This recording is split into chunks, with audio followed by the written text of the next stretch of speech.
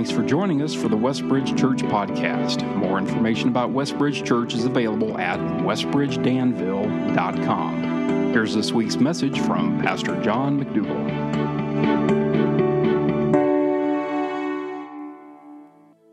Good morning, church family. Hope you're doing well today. Thanks for being here. I know every Sunday I feel like this is the most important message I will ever share. And I'm feeling like that again today, but I do think this is a special day and a special moment. We have a theology of encounter where we believe that God is omnipresent. He's always with us. He promises He'll never leave. But He reveals His presence in unique ways as we follow Him. And He said in His word, I will inhabit the praises of my people. Meaning when we gather to praise His name, He dwells with us in a unique way. And I don't know if you've experienced that. I was John Milan, director of Hope Healthcare, was sharing his philosophy of it. He said, the reason I go to church every Sunday, 52 weeks, try to go every Sunday, it's a regular habit of my life. It's one of our habits, is because 2 Sundays out of every year, God shows up in a way that changes the trajectory of my life. But I don't know which Sundays those are. And so I show up as many times as I can. And I'm sure moments that you've had similar experiences. And I'm praying today for someone here. This would be one of those days where He will take His word and the Spirit of God will apply it to your life in a way that will transform your eternity. And that's the joy of my heart right now, and I can't wait to get to it. But before we get to it, we need to celebrate some Go Bless, Blessed to Bless. By the way, before we get into that, welcome home to all our college students. You guys just fire us up and fill us up with joy. If you guys want to come up and say anything, we feel like we should give you the mic. But we miss you and we love you, and when you're here, when you come back, we just feel the energy go back up in the room. But Go Bless highlights that need to just say thank you and well done, team, in that our Thanksgiving offering has totaled, the amounts are in, and we have given over $78,000 this year, above and beyond our normal giving, to Go Bless in our community, the Big 6 initiatives that we had talked about. So thank you for your generosity. And the stats are in for our Thanksgiving meal delivery. I know that was a while ago, but we have the whole story now. 200 volunteers, over 200 volunteers, 46 turkeys, 60 drivers, and everyone was loaded up with their meals in under 20 minutes. Like UPS can't do that, I don't think. And then 546 meals delivered with the love of Christ, living out our prayer, Lord, make me a blessing, all for His glory. I love His church, and so thank you to Joan Harrell, as well as Sue Myers, as well as just everyone who is a part of the team. And I love the picture of Larry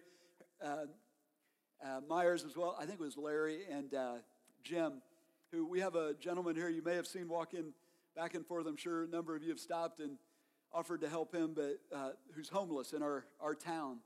And those guys invited him to join them out at the fairgrounds for the big Thanksgiving, celebration that we did, or those who were serving were having. And he said, nope, I want my meal at my place. So they took it out to where he's staying. And just love the picture of the love of Christ in motion.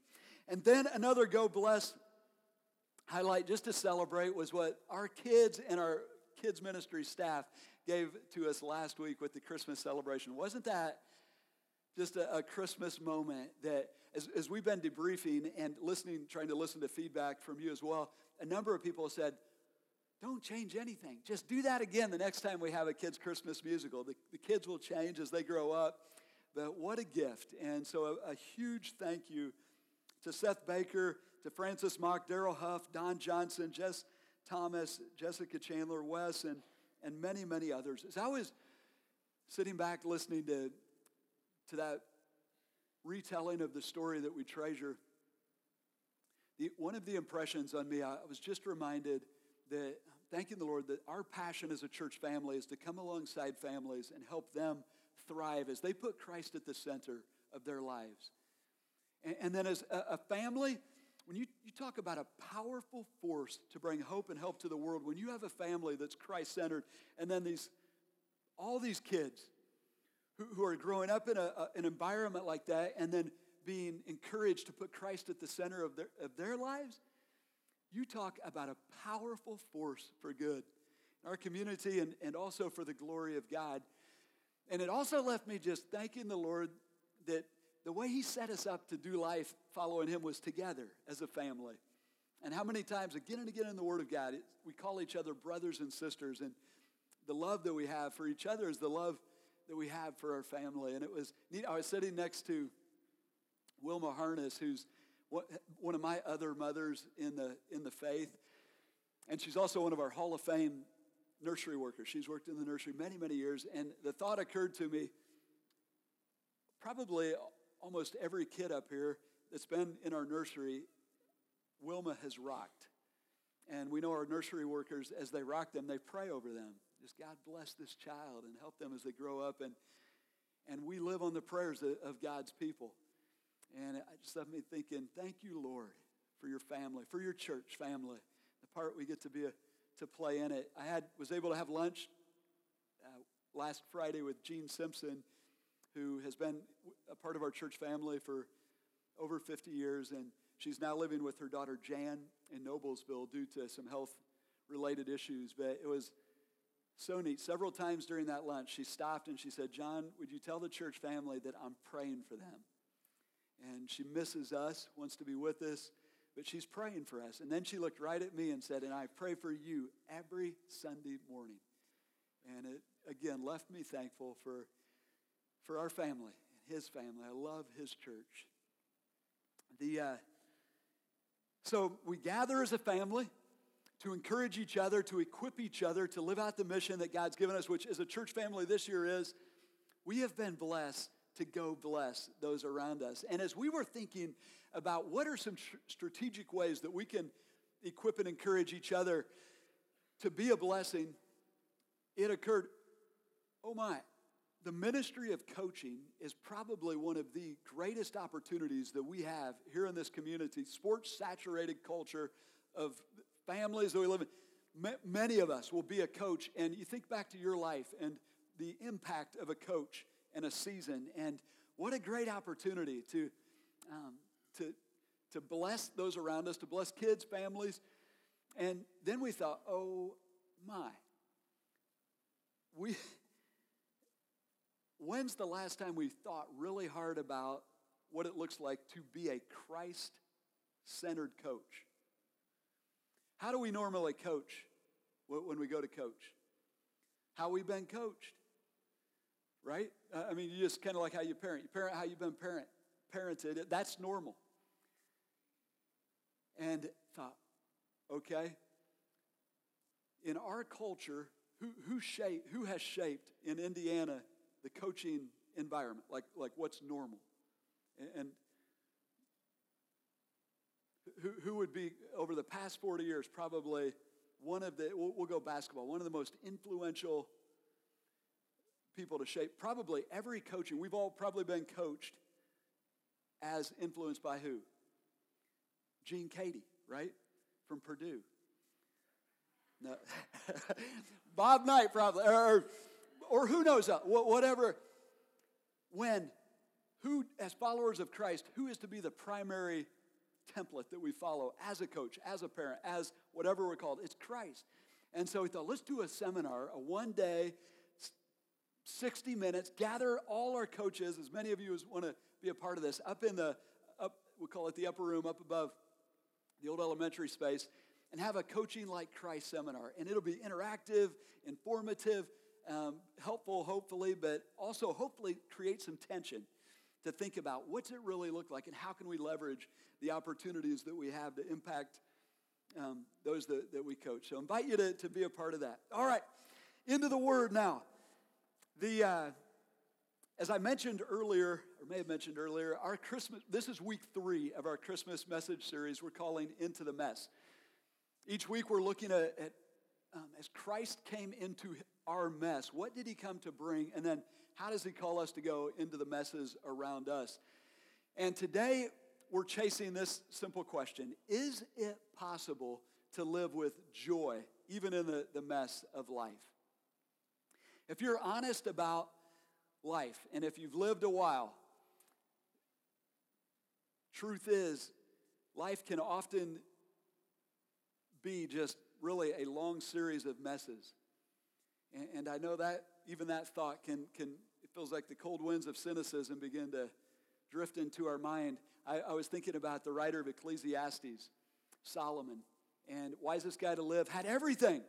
And what's the theme of the book? The phrase that comes to your mind in this wisdom literature. Meaningless, meaningless. Everything is meaningless. It's like chasing the wind. And I can't help but think, how in the world did that get into our canon? Because can you imagine his kids reading that? Whoa, Dad's having a bad day. That's one of those journals we don't want the grandkids to read. But somehow, why? Because now the point of that book was, it's all meaningless unless you see it from God's perspective. But the truth is, life, it's a mess. And just about the time we get one mess situated in our life, what happens? Whoop, here comes another mess. And one mess after another, and we can become sad, mad, cynical. How do we live with joy when it is true? Life is a mess. I was debriefing with one of the kids that was in the Christmas program last week. And I said, hey, were you nervous? And he said, nope. But then immediately he shared his impression. He said, but there were a lot of people out there who were mad about what we were saying. And I thought, and then I said, interesting, that's his perspective. And then it was like, I hope his mom and dad explained to him later, actually, they weren't mad. We weren't mad. That's just what life does to us. It's the mess effect, right? It makes you look mad when you don't mean to be. Have you ever been getting ready to take a picture with your phone and you go to hit the picture button, but you accidentally hit the button that flips the camera around and you see yourself, your unposing self, and you're like, whoa, that was scary.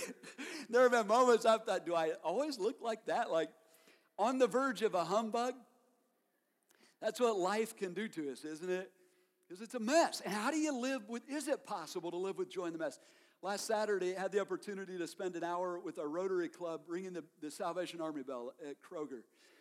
And it impacted me as I watched, really, when you stand in the grocery store, you see our culture, don't you, coming in. You see everybody.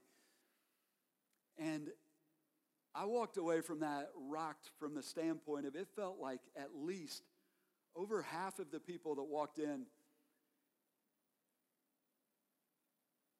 a mess had just sapped the joy or life, the hardness of life, whatever. There wasn't a trace of joy in as they came in their eyes and their presence. And granted, it had just turned cold, so that's enough to put us all on the verge of a humbug and sap some happiness out of our soul.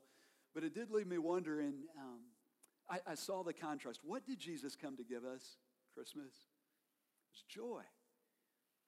And it wasn't an ordinary joy. It was a joy that would be with us in the mess. And yet, how do we experience that? Is it possible to experience that? And as followers of Christ, we know, yes, yes.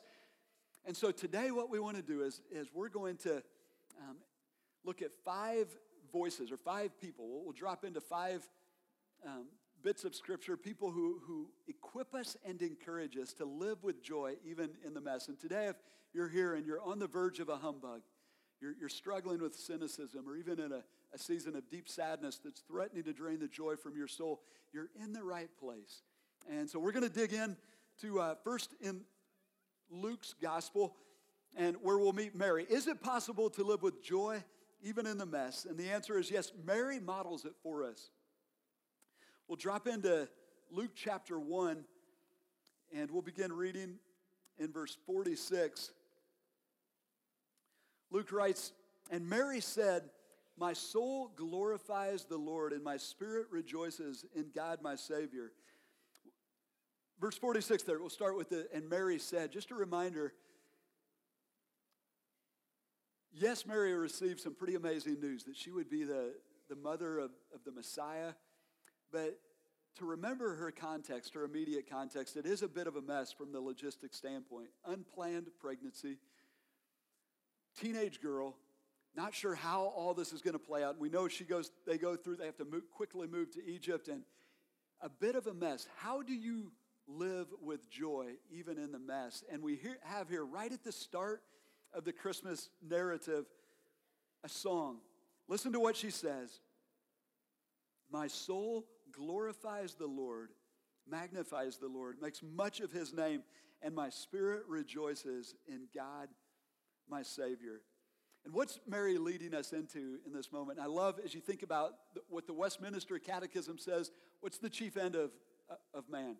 What's our primary calling? Sums it all up. To glorify God, to make much of his name, and to enjoy him forever. And what's she doing? She's doing just that. My soul is glorifying the Lord, and my spirit rejoices in God, my Savior, even in the midst of a foggy future and a life situation that could be in many ways a mess. What's she glorifying and rejoicing in? And we see this, two reasons she gives us as we read on. The first is, verse 48, for he has been mindful of the humble state of his servant. As Mary rejoices in God, she's remembering, and her heart is just overflowing with joy in the reality that God has been mindful of her. And really neat idea there. The word mindful, it's that idea of God has put his attention on her, his loving attention, his loving focus on her. And she highlights the reality that she's in a humble state. She's really a nobody in the eyes of the world, living in Nowheresville, and yet the living God is looking her way to pour out his goodness on her. And it just stokes her soul.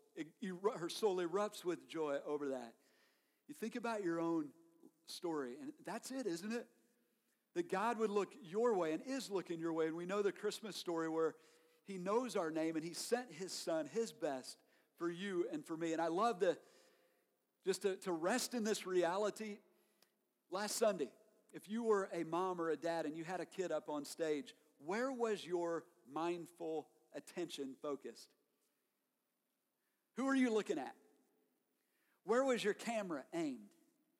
Was it because they were doing something just amazing up here? No.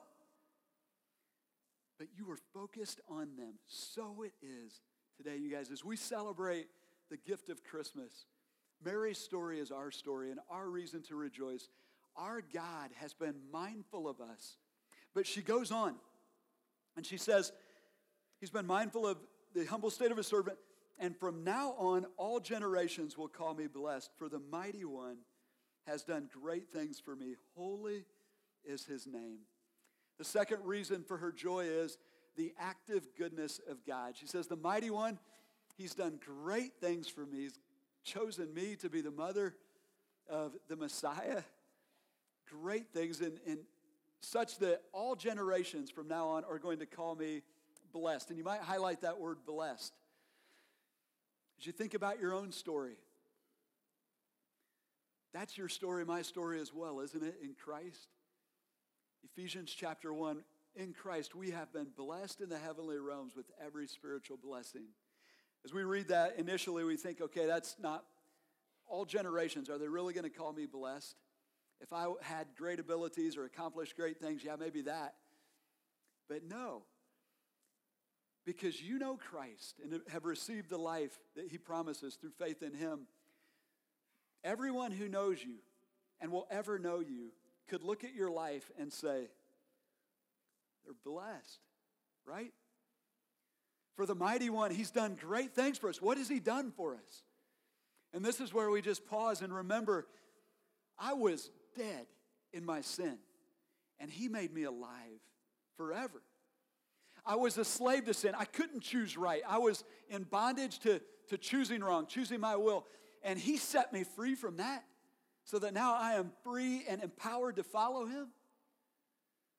I am eternally loved, which means The active goodness of God is chasing me down every moment into eternity. Blessed? I am eternally safe, meaning there's never a moment here that I need to be afraid of no man, no circumstance, no power, because he's got me. Blessed? Oh yeah. And my future? How beautiful is that? He promised in John 14, don't let your hearts be troubled. Trust me. In my Father's house are many rooms, and I'm going to prepare a place for you. And we read on, new heaven and new earth, and no eye has seen, no ear has heard, no mind conceived what God has prepared for those who love him. Right? Blessed? Oh, baby. As Mary sings this song, you guys, this is our song. This is our story. How do we live with joy in the mess? We remember the Mighty One has done great things for us. He's been mindful of our humble state. But it goes on. Not only does Mary model it, an angel predicts it.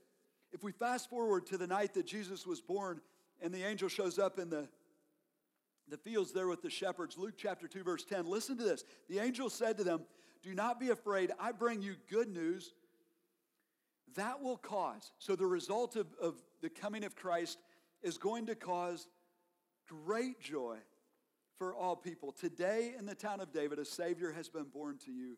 He is Christ the Lord. It's significant here that Luke adds the word, and that the angel says, not just joy, but great joy. It's literally mega joy. The word from which we get our word mega, great joy. This is not an ordinary joy or a temporary joy, and it's important to remember what God's talking about with joy is not happiness that goes ups and downs with our circumstances. And it's good to have happiness, and it's healthy to also grieve. When we go through a season of loss, it's emotionally healthy to experience that and to grieve that. But even in our grief, and even in whatever the circumstance, this joy is a great joy in that it's a constant. And it's the joy that we'll talk about a little later, but the kind of joy that takes your breath away, your words away, you can't describe it.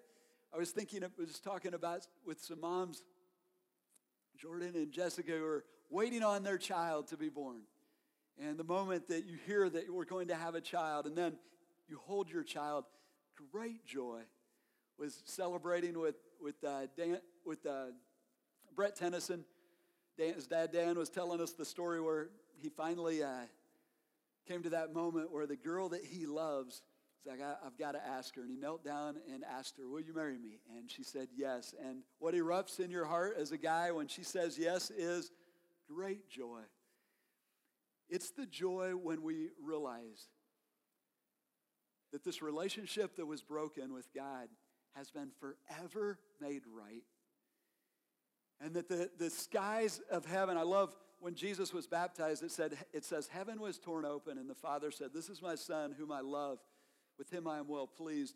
And that same tear in the heavens has been torn open for us, and the goodness of God has been poured out on us as his children, and we get to live in that for eternity. It's that joy. And don't you love it? He says, not only great joy, but what follows, great joy, not for the elite, but for all people, all who will call on him in faith. Every person that walks through the doors of Kroger can know the reality of living with great joy, even in the mess. Isn't that awesome? But it gets better, and this is where you may want to hang on to your chair here because you'll be tempted to just get up and dance with this truth. This one is so good. Not only does Mary model this, and the angel predicts it, like heaven said it, it's going to happen. Jesus promises it. If you fast forward to John chapter 15, this is the night that Jesus is betrayed. And it says this, John 15:9, we'll drop right in the conversation. He's talking to his 11 disciples at the time, and it says, as the Father loved me, so I have loved you. Now, remain in my love. Really important to understand the context here. Where is Jesus in this moment?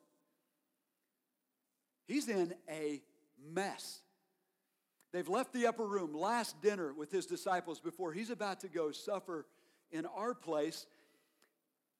I picture, this is the where he has the talk about the vine, and he is the vine, we are the branches, the Father, the gardener, and the importance of really staying close to him, intimacy, connected with him, because life, spiritual life, flows out of our relationship with him and our connectedness to him. And so I picture him, they may very well be in a vineyard. They're on their way to the Garden of Gethsemane. We know there were vineyards along that way. And I picture him huddling with these guys, torchlight, kind of flickering around. There's urgency in his voice. And he's been explaining this. Abide in me, remain in me, remain in me. And what he says right here in verse 9 is really a flesh out. What's this look like? And he says it, guys, remain in my love. Now, there's a question mark that comes to mind. Does that mean we can fall out of God's love? No. We know from Romans 8, nothing can separate us from the love of God. If we come to him in faith in Christ, his love is a constant, unconditional. But here's the danger. We can move ourselves out of his love, meaning we can live unaware of his love or without appreciating the reality of his love. And in those moments that we do, we drift into the shadowlands of guilt, the shadowlands of fear, all that comes with that. And so he says, guys, remain in my love. But listen to what he says next. If you keep my commands, you will remain in my love, just as I have kept my Father's commands and remain in his love. Now, this is a paradigm changer. Every command of God is intended to do what? If you keep my commands, you will what? Remain in my love. You will stay connected, live aware of my love. The commands of God, every command of God is meant to lead us into intimacy with him. It's not to steal our joy, but it's rather to lead us into a place of joy, which he's about to say. Check this out. And here it comes. This is the dancing truth. Verse 11, I have told you this. Saying, guys, I have told you this. Remain in me. Keep my commands. Stay in my love as you keep my commands. I have told you this. Why? So that my joy may be in you and that your joy may be complete. Why did Jesus come? This is huge. When he says, my joy, you can't upgrade that, can you? That's divine joy. That's like the joy of heaven. He said, I've told you these things so that my joy can be in you. What is God's will for your life today? His desire for you and me as his followers, even in the mess, that we would have his joy, and then you move on, and so that your joy would be complete. And that word translation is weak in what it fails to communicate the beauty, the power of this. It's passive, so this is joy that he gives us, but then it's in the aorist tense, which means continually, and it's the idea of so that your joy would be continually filled up. How good is that? That God would make this possible, that Jesus would make this possible. And then he goes on in verse 12, and he says, my command, and this is where we say, okay, the way I remain in your love is keep your commands, and as I keep your commands, joy will be there. What are your commands? And he says, let me simplify it for you here. Simple, one command, love each other as I've loved you. The way of love is the way of joy. All right, this is where it gets beautiful. And this is the paradox that we step into as followers of Christ. Watch this. The very mess that shatters our joy or our happiness initially is actually prime real estate to live out the love of Christ as we respond with his love. Somebody hurts you, whatever. You're tempted to be bitter, tempted to do all these things, but you say, no, I'm going to stay in his love. I'm going to live out the love of Christ. When we follow him in the mess, it opens up the conduits for divine joy to river up in our soul in a way that never stops. continually filled.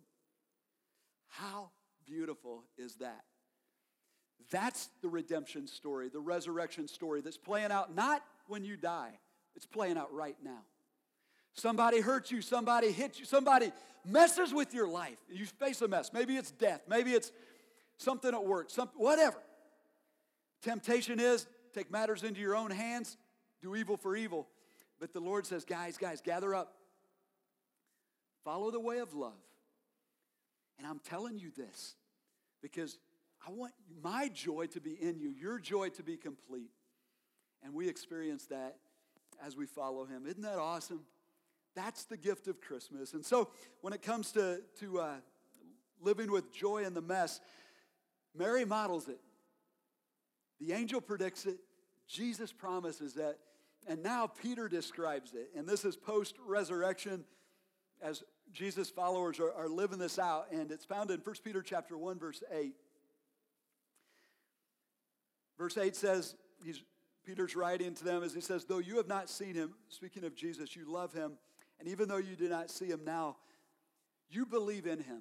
And we're picking this up in a context where Peter has been explaining why the messes of life come to us as followers of Christ. Why doesn't God just take the messes out when we begin to follow him? The mess is actually what tests our faith. And the previous context is explaining this. And they're all temporary, but every time a mess comes, it's an opportunity to trust God in that mess. And then here he gives the result. So you believe in him. The result, and you are filled with inexpressible and glorious joy. It's that John 15:11 joy. For you are receiving the end result of your faith, the salvation of your soul. I love the words that Peter uses here, inexpressible.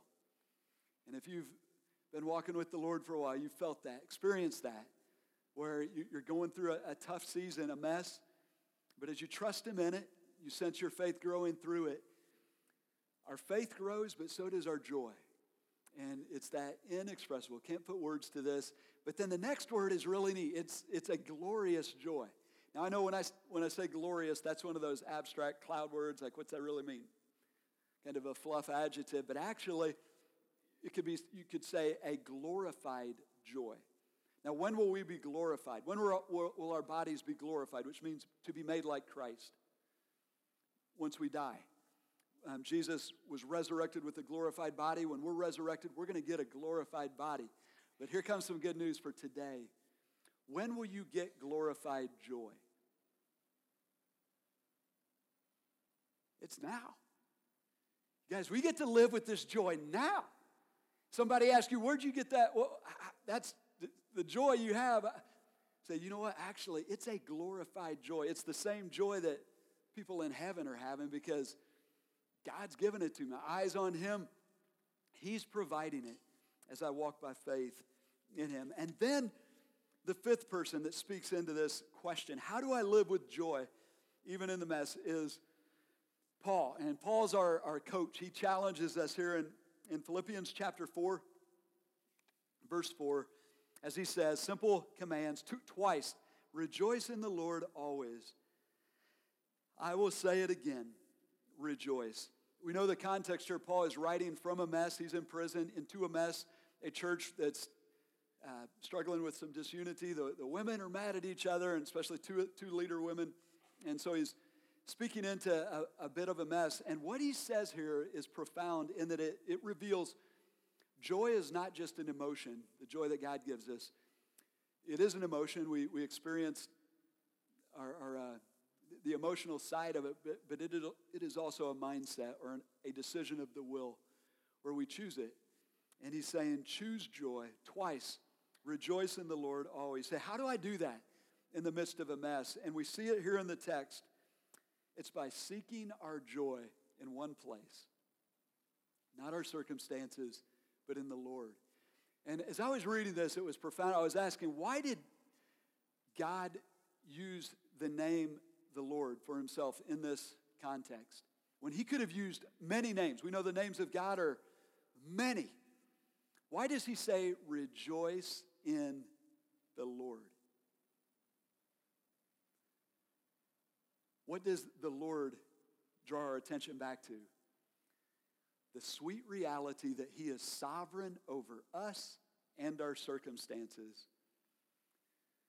How can we rejoice in every situation? How can we rejoice always? Because he is always sovereign over us, but also over our circumstances. Isn't that awesome? Thinking about, I can rejoice always because he is Lord. He is Lord when fear is threatening. He is Lord when I can't see the way ahead. My circumstances are foggy. He is Lord when I've been hurt. I don't know how I'm going to heal with this. He is Lord when I'm facing disease that's sapping the joy out of my soul. He is Lord in all of these things. And though this situation is not a joy-giving situation, he is Lord. And therefore, I am trusting him in this moment to see me through.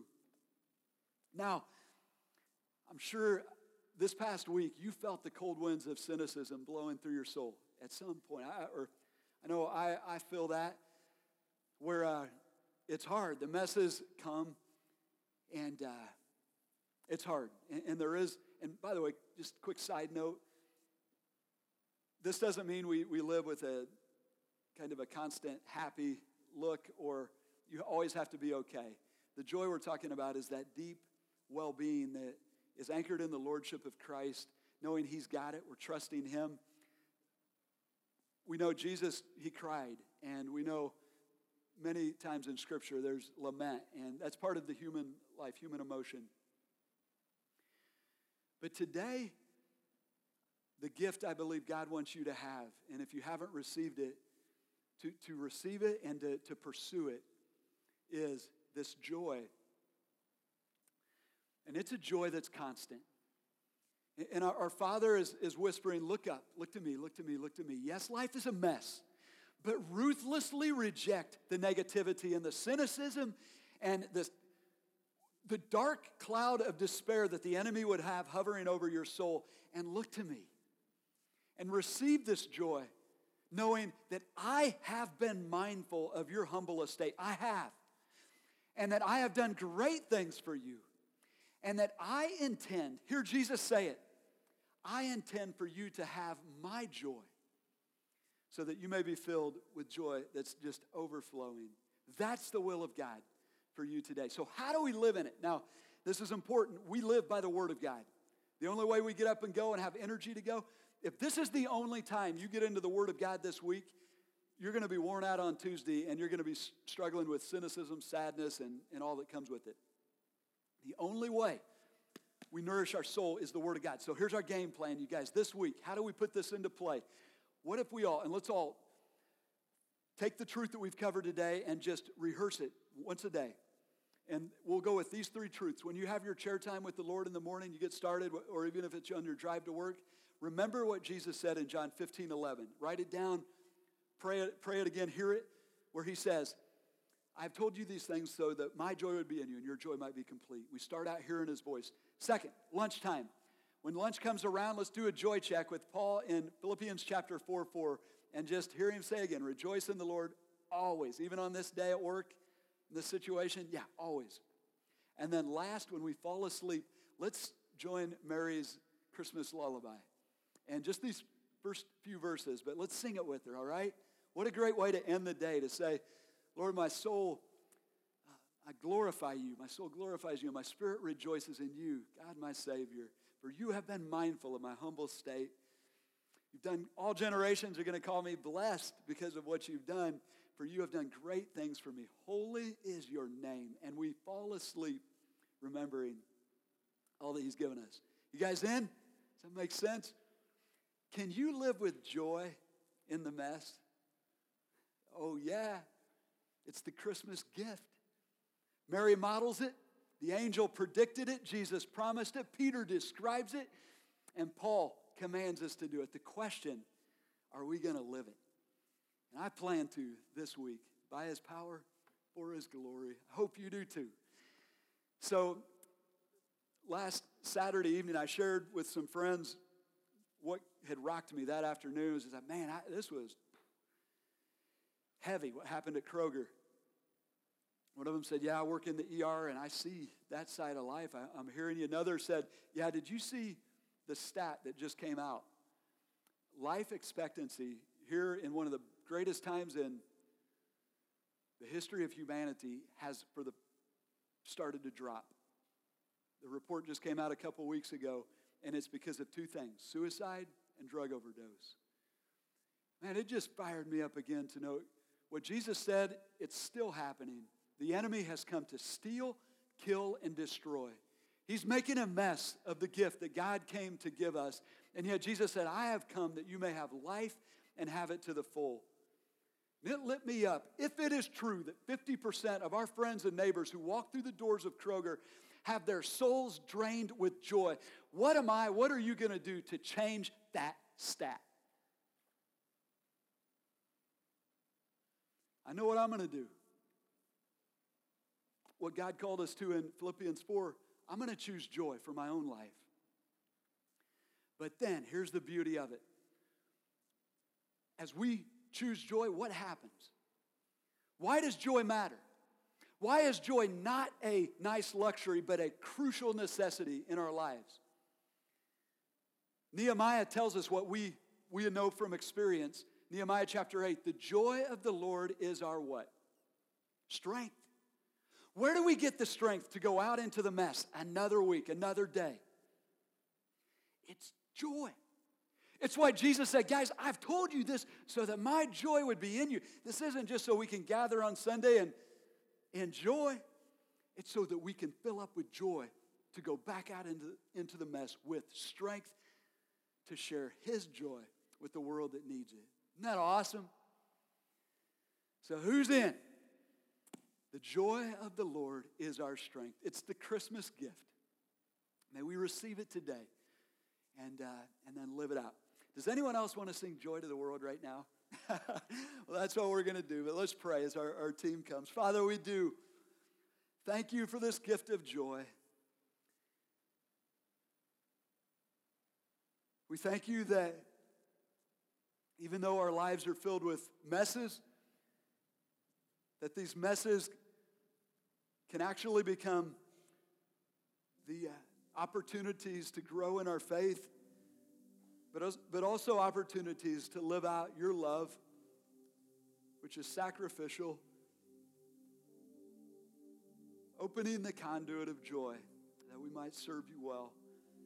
Father, I thank you for each person here today, and I know that we're all facing unique life situations, and some are in a valley right now, a dark place, and joy has been drained from their heart. And I just pray in these moments that you would fill their heart with joy in a way that only you can do.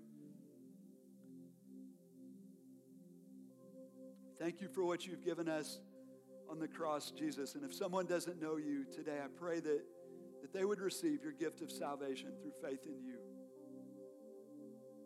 We love you, and as we sing this song, we pray that you would be pleased and glorified. And we pray this in Jesus' name.